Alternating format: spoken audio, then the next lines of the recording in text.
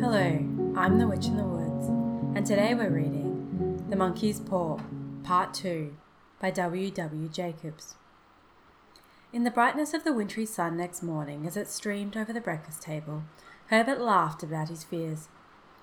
There was an air of prosaic wholesomeness about the room which it had lacked the previous night, and the dirty, shriveled little paw was pitched on the sideboard with a carelessness which betokened no great belief in its virtues. "I suppose all soldiers are the same," said Mrs. White. "The idea about listening to such nonsense. How could wishes be granted these days? And if they could, how might £200 hurt you?" "Might drop on his head from the sky," said the frivolous Herbert. "Morris said these things happen so naturally," said his father, "that you might, if you so wished, attribute it to coincidence." "Well, don't break into money before I come back," said Herbert, as he rose from the table. "I'm afraid it'll turn you into a mean, avaricious man, and we shall have to disown you." His mother laughed, and following him to the door, watched him down the road, and returning to her breakfast table, was very happy at the expense of her husband's credulity. All of which did not prevent her from scurrying to the door at the postman's knock, nor prevent her from referring somewhat shortly to retired sergeant majors when she found that the post brought a tailor's bill. "Herbert will have some more of his funny remarks, I expect, when he comes home," she said, as they sat at dinner. "I dare say," said Mr. White, pouring himself out some beer. "But for all that, the thing moved in my hand, and that I'll swear to." "You thought it did," said the old lady, soothingly. "I say it did," replied the other. "There was no thought about it. It had just—" "What's the matter?" His wife made no reply. She was watching the mysterious movements of a man outside, who, peering in an undecided fashion at the house, appeared to be trying to make up his mind to enter. In mental connection with the £200, she noticed that the stranger was well dressed and wore a silk hat of glossy newness. 3 times he paused at the gate, and then walked on again. The 4th time he stood with his hand upon it, and then with sudden resolution flung it open and walked up the path.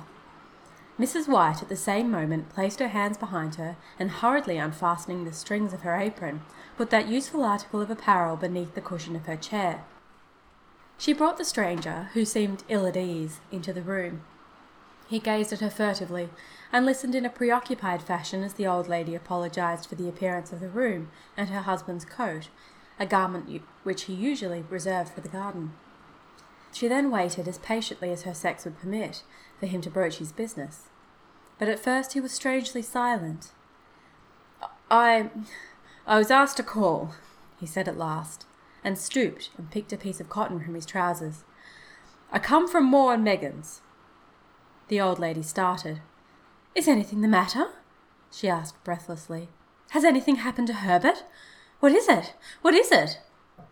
Her husband interposed. There, he said hastily. "Sit down and don't jump to conclusions. You've not brought bad news, I'm sure, sir." And he eyed the other wistfully. "I'm sorry," began the visitor. "Is he hurt?" demanded the mother. The visitor bowed in assent. "Badly hurt," he said quietly, "but he is not in any pain." "Oh, thank God!" said the old woman, clasping her hands. "Thank God for that! She broke off suddenly, as the sinister meaning of the assurance dawned upon her, and she saw the awful confirmation of her fears in the other's averted face. She caught her breath, and turning to her slower-witted husband, laid her trembling old hand upon his. There was a long silence. "He was caught in the machinery," said the visitor, at length, in a low voice. Caught in the machinery," repeated Mr. White in a dazed fashion. "Yes." He stared blankly out the window, and taking his wife's hand between his own, pressed it as he had been wont to do in their old courting days, nearly 40 years before. "He was the only one left to us," he said, turning gently to the visitor. "It is hard." The other coughed, and rising, walked slowly to the window. "The firm wished me to convey their sincere sympathy with your great loss," he said, without looking round. "I beg you to understand that I am only their servant and merely obeying orders." There was no reply. The old woman's face was white, her eyes staring, and her breath inaudible. On her husband's face was a look such that his friend the sergeant might have carried into his first action. "I was to say that Moore and Meggins disclaim all responsibility," continued the other. "They admit no liability at all, but in consideration of your son's services, they wish to present you with a certain sum as compensation." Mr. White dropped his wife's hand, and rising to his feet, gazed with a look of horror at the visitor. His dry lips shaped the words. "How much?" £200, was the answer. Unconscious of his wife's shriek, the old man smiled faintly, put his hands out like a sightless man, and dropped, a senseless heap, to the floor. To be continued.